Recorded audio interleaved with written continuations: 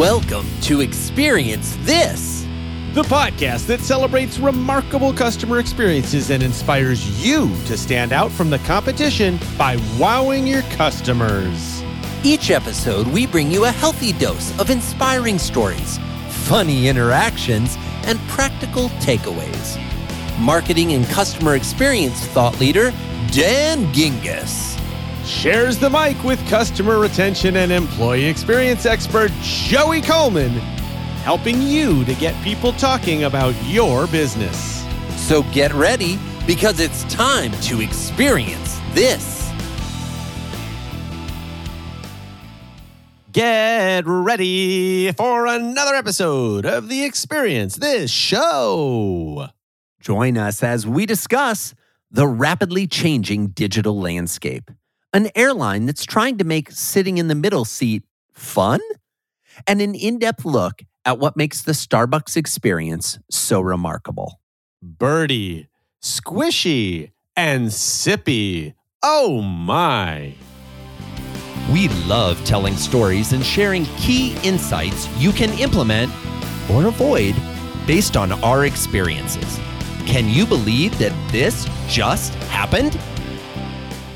If your head is spinning with all of the changes going on in the digital landscape recently, you are not alone.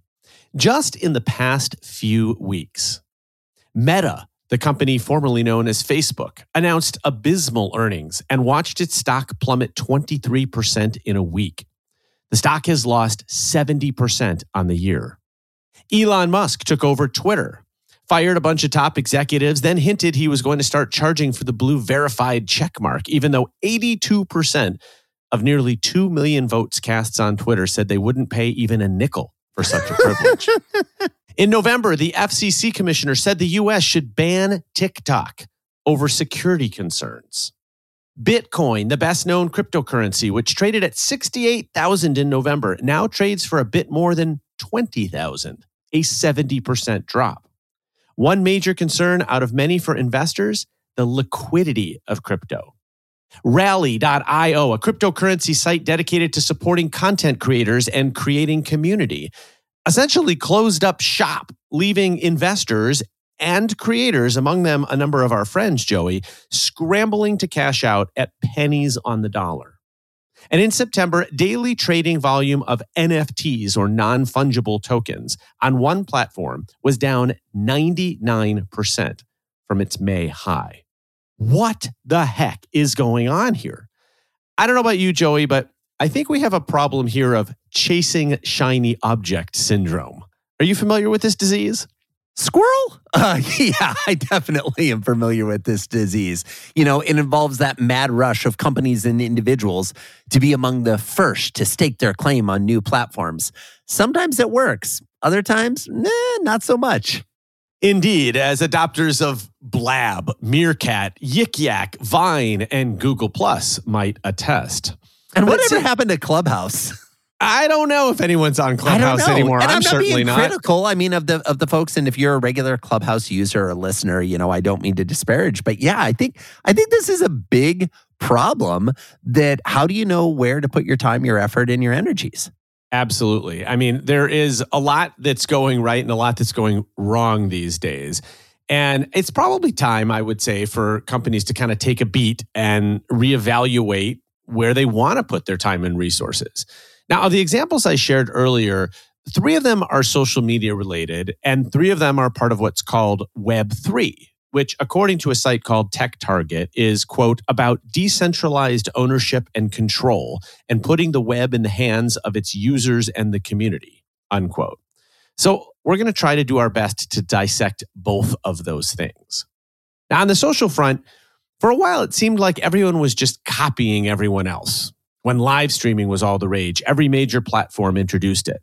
Now sites like LinkedIn are purportedly devaluing their own LinkedIn Live in the algorithm that determines which posts a user sees. Today, it seems to be about racing towards something, anything that's new. Now, Twitter established itself as the place to find breaking news, but as bots and other disinformation strategies took over, it became far less trustworthy. Most of what I would call thought leadership from influencers has now moved to LinkedIn.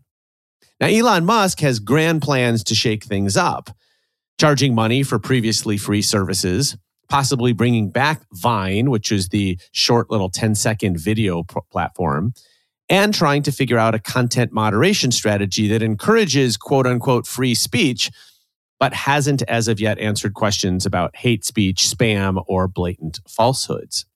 Many people, including me, Joey, as I announce here on the podcast, are strongly considering abandoning Twitter. Dun, dun, dun.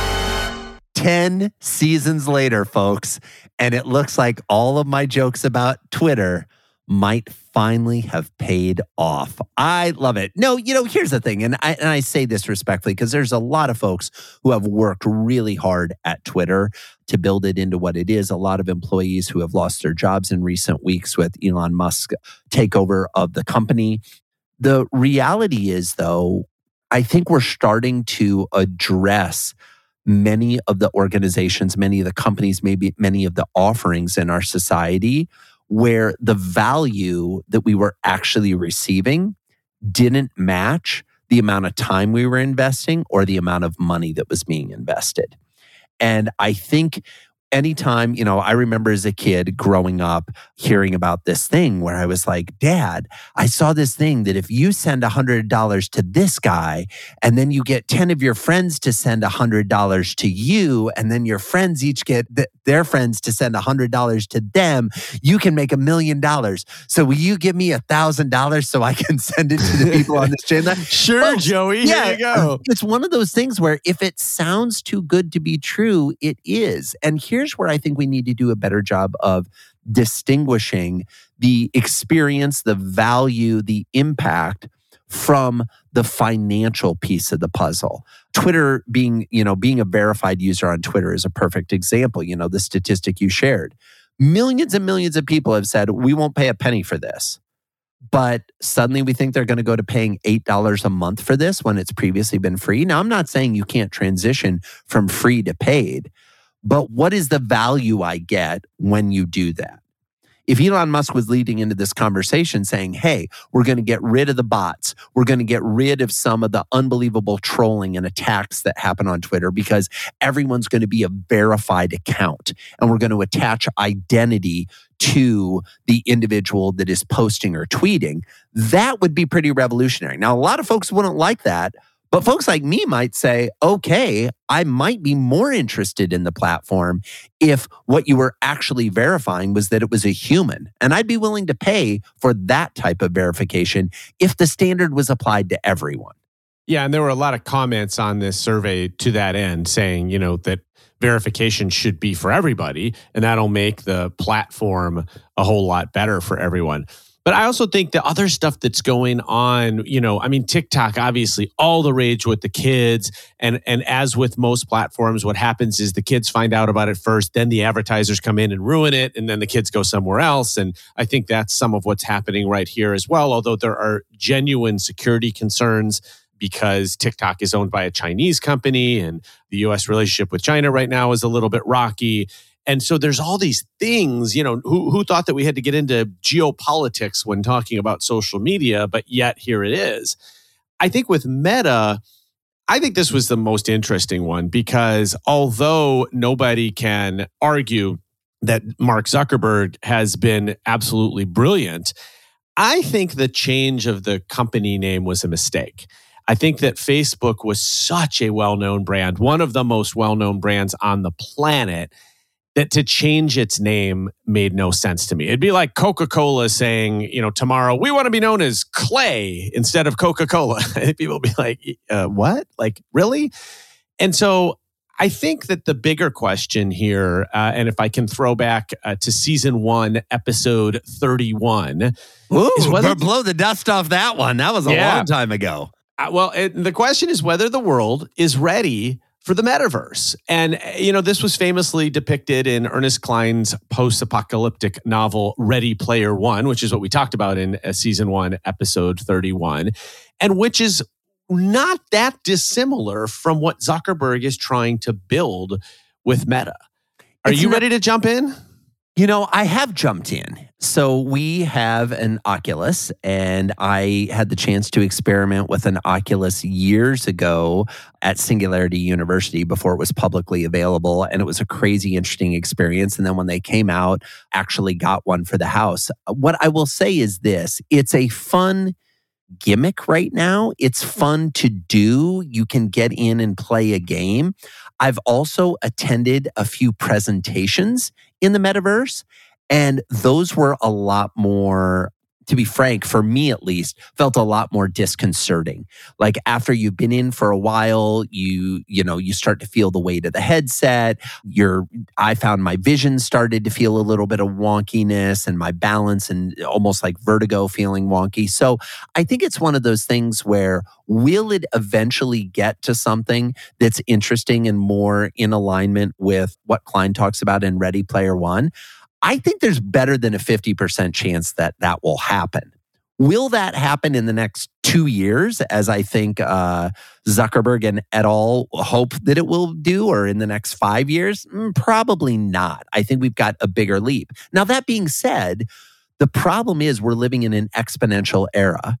And humans have linear brains. What I mean by that is our brains evolved slowly over thousands and thousands of years. And now we're being compared to technology improvements that are advancing, doubling according to Moore's law, on a much accelerated cycle. And so I think it's difficult for us to imagine just how much will change in the next 5 years. But I think we're a ways off yet on the metaverse. Yeah, I agree with you, and I am not a buyer here. I'm a wait and see on the metaverse.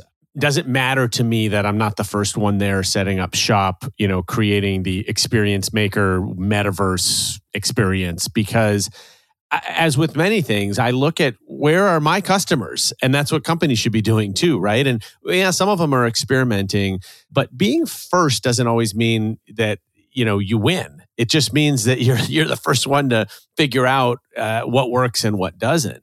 Now, this Web3 stuff, I got to admit, is a little bit over my head. So I am no expert here. But as we're talking about things like cryptocurrency and NFTs, the thing that's scary to me is that there are entire ecosystems that are just dying, and investments dropping 70, 80, 90%. Now, this Rally platform, which actually I was on because I wanted to support some of the creators that, as I mentioned, are friends of ours. They're fellow speakers and authors, and I wanted to support them.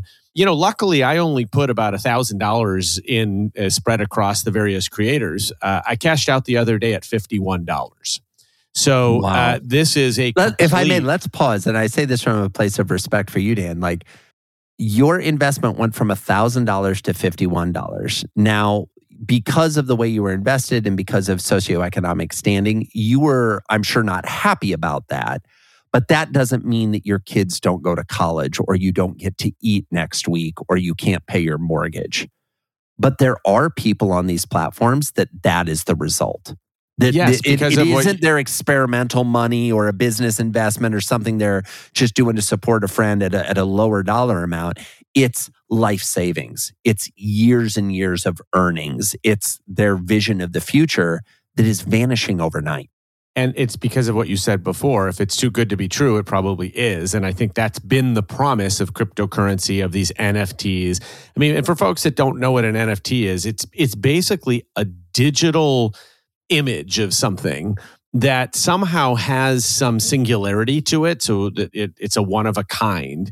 And these things are selling. Some of them are selling for millions of dollars. And I don't even know what you do with it once you have it, other than keep it and hope that some dummy buys it from you for more than you bought it for. But I think when it's artwork, you display it in your metaverse house that you have built, that people can put on their Oculus headset and come visit. Outstanding. I'm not sure this is what I need. And look, while some people have surely made a lot of money in this space, of presuming, of course, they were smart enough to sell when everything was trading high, which is another problem because people, even in the stock market, have very poor sell disciplines. It's easy to buy low, but it's a lot harder to sell high. I feel like this is something that is probably more worth waiting until the dust settles to determine for your company if this is going to be a game changer or even something that you have to be involved in at all. Well, here's what I'll say. I think the best companies in the world approach these new technologies and these new opportunities with a healthy dose of skepticism, but a significant level of curiosity. What I mean by that is, I think if you are a customer experience professional, you should be interested in what's happening with customer experience in the metaverse. You should be interested in what's happening with NFTs and cryptocurrency and these different elements of Web3. That being said, I don't think you should bet the farm on them. I don't think you should start up and spin up entire divisions of your company just yet to prepare for a big real estate boom in the metaverse when most people at best are dabbling right now. So I do think you want to pay attention to these things. I do think you want to be curious about them, but be careful just how far you dive in as well. I totally agree. And in times of uncertainty, which we're in right now, I always find it helpful to lean on the things that we can be certain about. Listening to our customers, meeting them where they are, and understanding that the first one to the finish line isn't always the winner. There are so many great customer experience articles to read, but who has the time?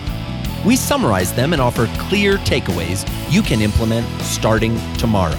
Enjoy this segment of CX Press, where we read the articles so you don't need to. Back in Season 4, Episode 72, we talked about an article from Fast Company which described a new seating arrangement that had just received FAA approval. Yeah, if I remember correctly, Dan, wasn't that the one where the middle seat is kind of back a few inches so that people don't have to fight over the armrest as much? That is correct. Although I personally haven't witnessed that configuration in the wild yet. Have you? I have not. And when I do, trust me, I will take photos of it. And maybe even that would compel me to give the middle seat a try, but I highly doubt it. Well, it seems that Virgin Australia is trying a different tactic. Don't rearrange the seating at all, but offer an incentive to choose the dreaded middle seat.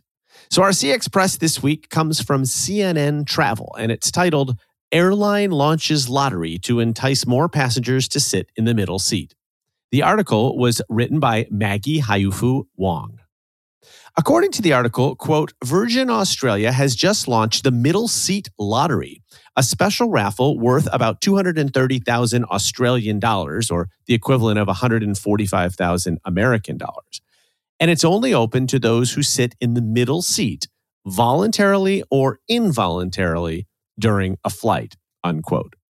In a press release, Virgin Australia Group CEO Jane Hrdlicka notes that, quote, Virgin Australia is an airline that's doing things differently, and we are having a lot of fun coming up with exciting innovations to make every part of the travel experience more wonderful, unquote.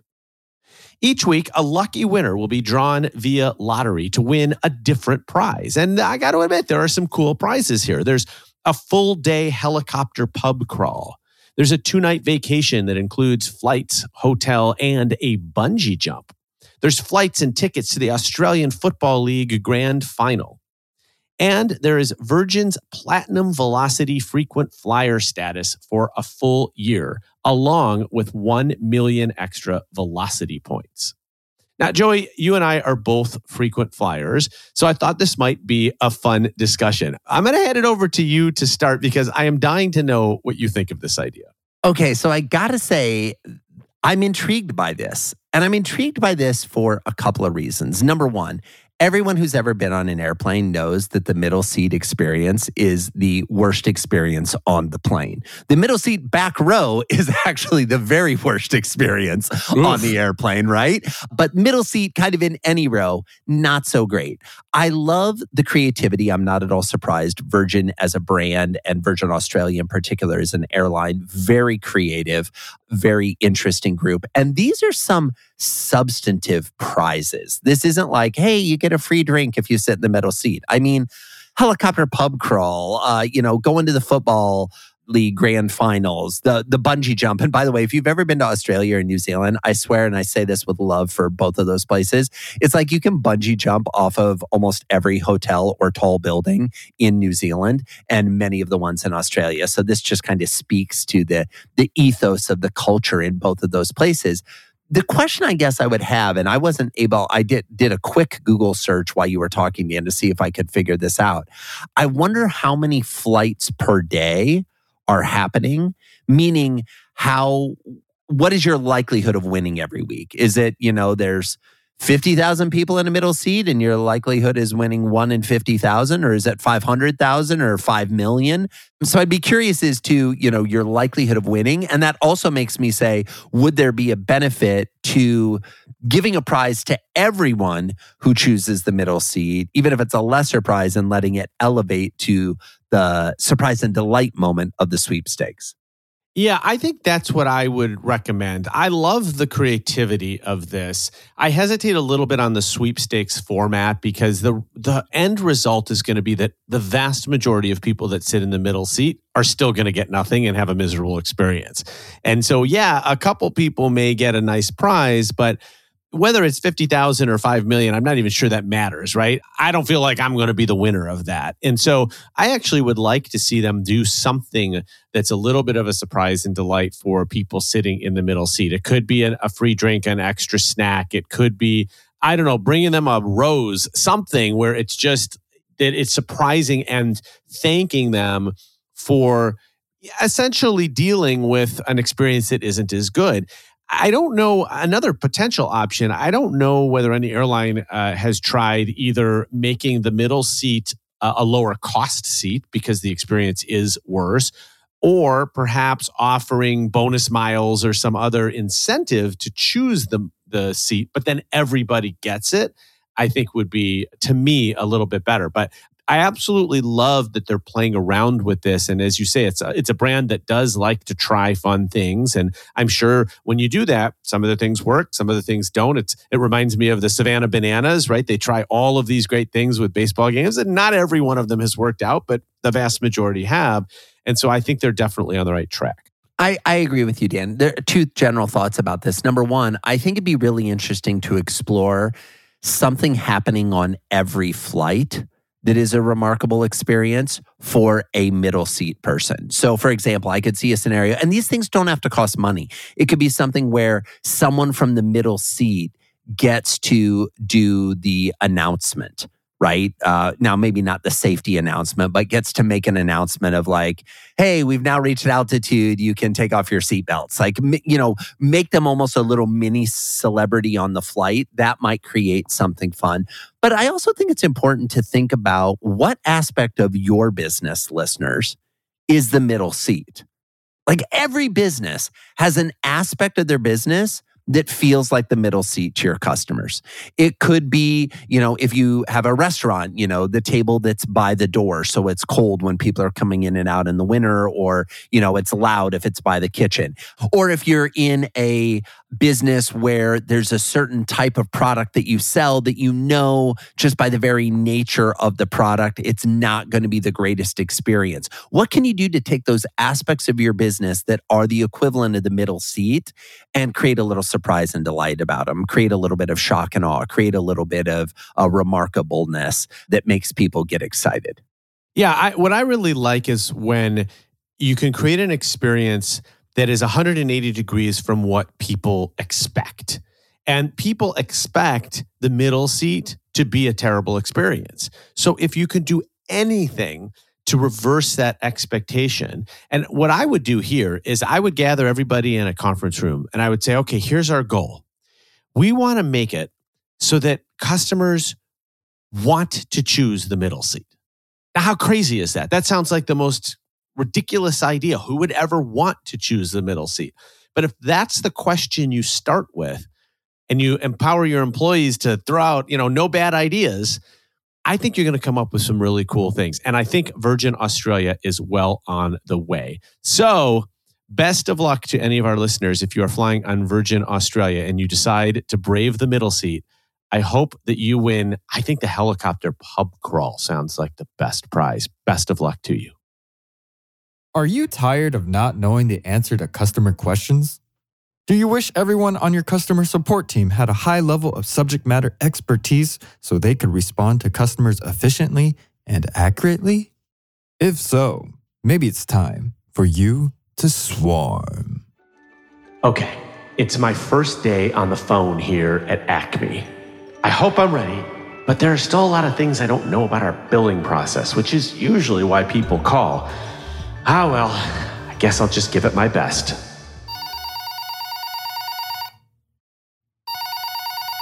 You've reached Acme Cable Corp. This is Seth. May I please ask for your name and account number? Sure. This is Harvey McIntosh, and my account number is 2323175. I'm calling today because I see a charge on my most recent statement for $11.74. It says it's for Regspo. Do you have any idea what that means? Well, to be honest, Mr. McIntosh, that's not one I'm familiar with. Let me call up your bill and see what I can find. Of course, my first call is a billing question. They warned us about these in training. I better swarm. Okay, I see the bill in question and this line item for Regspo.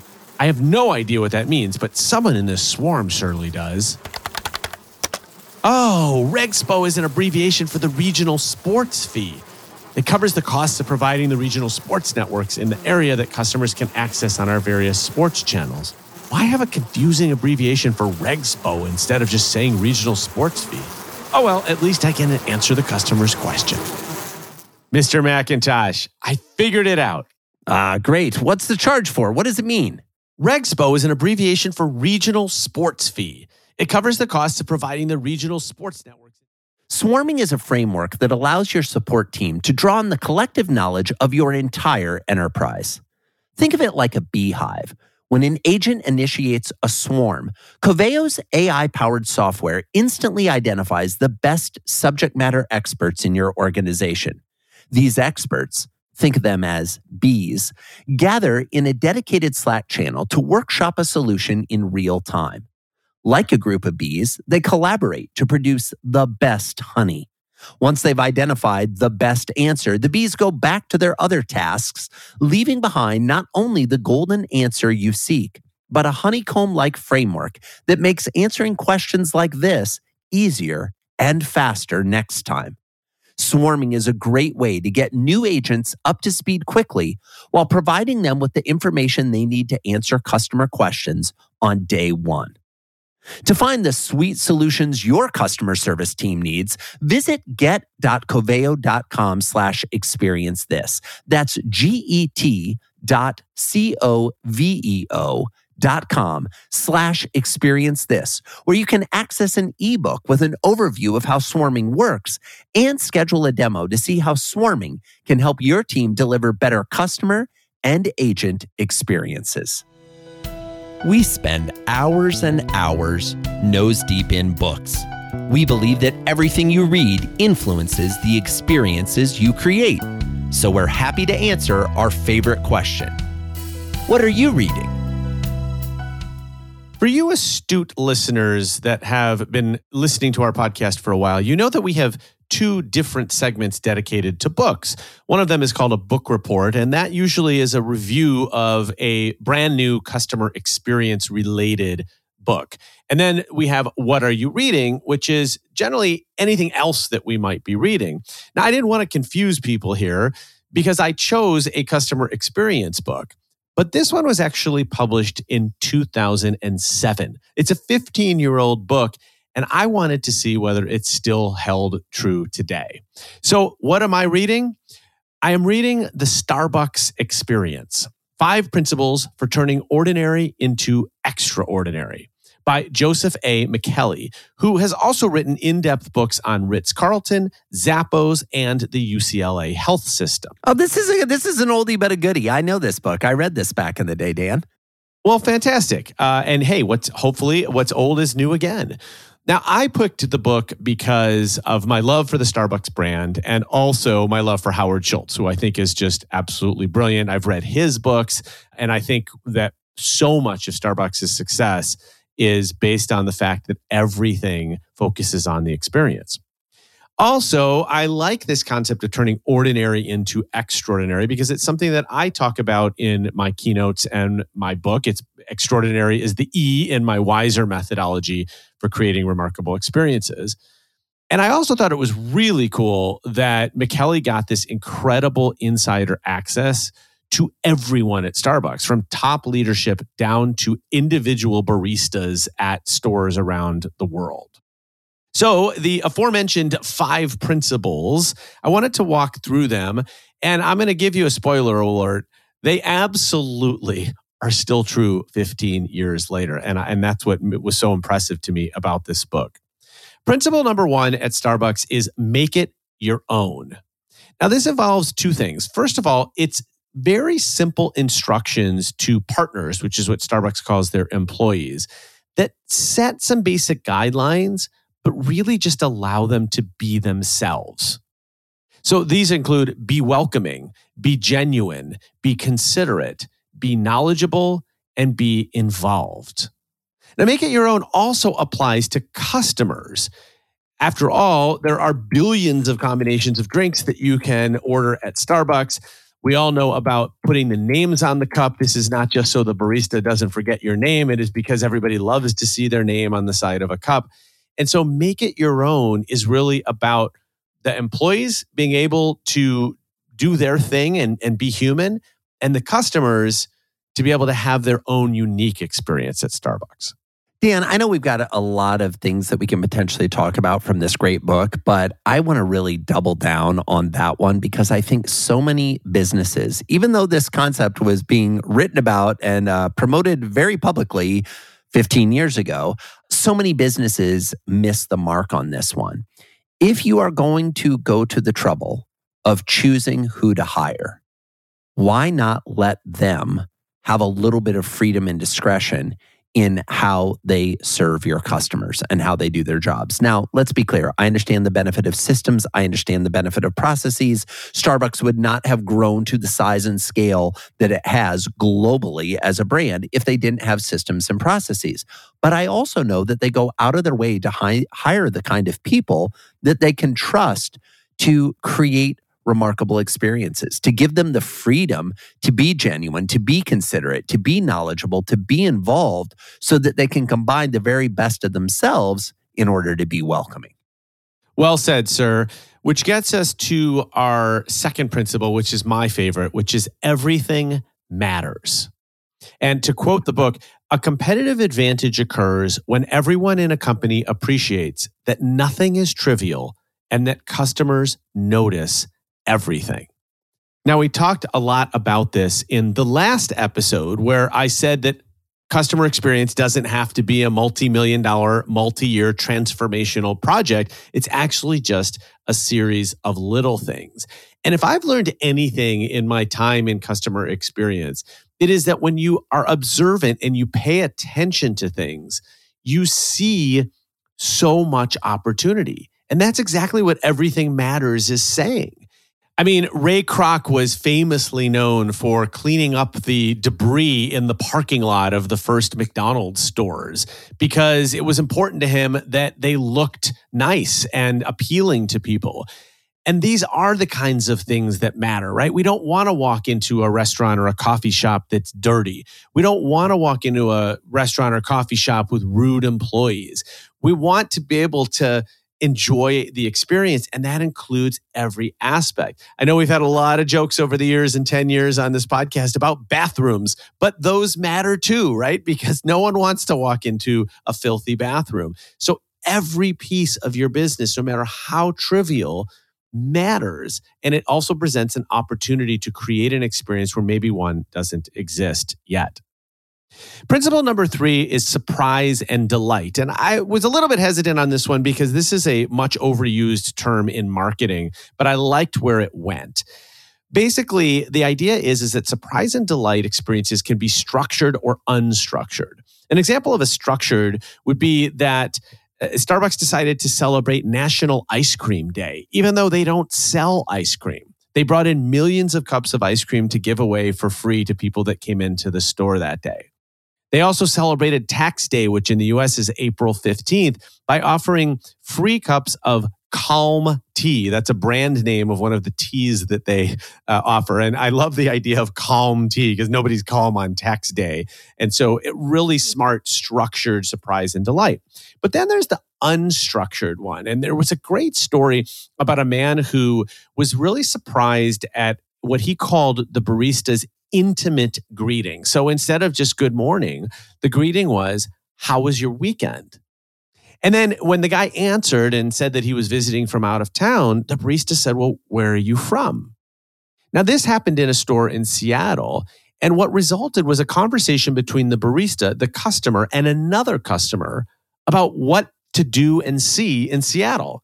And so this guy walks out feeling like, wow, I just came in for a cup of coffee and I walked out with recommendations on how to spend my time in Seattle. And that's a really nice surprise and delight. Well, I think it's also an example, Dan, of how you can create remarkable interactions just by being curious, right? Instead of having the same rote, hey, thanks for coming in today, comment, instead of doing that by saying, how was your weekend or where are you from? It shows a level of curiosity that in and of itself becomes a moment of surprise and delight for the typical customer. And while this was certainly true when the book came out 15 years ago, I would posit it's even more true today. We're often shocked when it seems like the person we're dealing with in a transactional or a retail interaction seems to care about who we are as a human being. So again, I think this is something where, to speak to your comment earlier, this does not require millions of dollars. This just requires a little bit of intentionality and a little bit of effort, and you can really move the dial on the overall customer experience. Yeah, I would argue it's free. It costs nothing. Yeah. So the takeaway here, I want to read another quote from the book because I think that the author really summarized the takeaway well. He says, quote, rather than encouraging trite customer service sayings like have a nice day or other scripted communications, successful leaders help staff look for genuine opportunities to do the positively unexpected. Whether it's in the service of customers, coworkers, or suppliers, the willingness to take a genuine interest in another person is often among the most pleasant surprises of all. Okay, the fourth principle in the book is embrace resistance.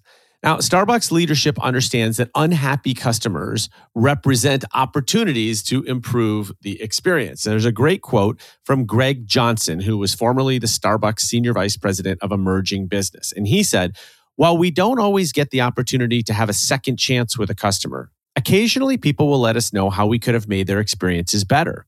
When that gift is given, we need to seize it. By examining an individual customer satisfaction, we have a chance to not only regain the trust of that customer, but to more broadly fix a process that is likely affecting other customers as well. It's like Greg read my first book, Winning at Social Customer Care. It's amazing. Absolutely agree with that statement. Finally, the fifth principle is leave your mark. Now, Starbucks has always been a company that has really been focused on social awareness, environmental awareness.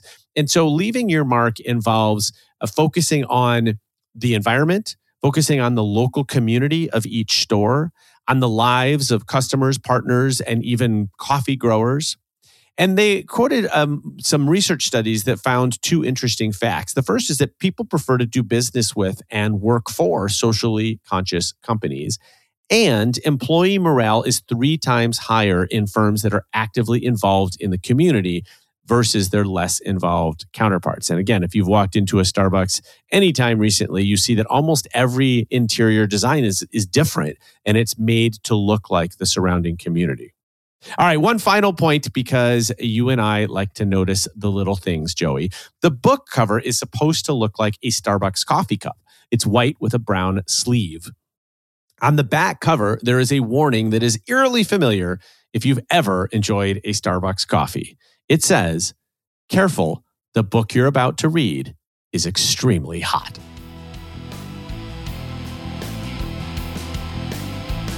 Thanks for joining us for another episode of Experience This. You're the best listener ever. And since you listened to the whole show, yay you!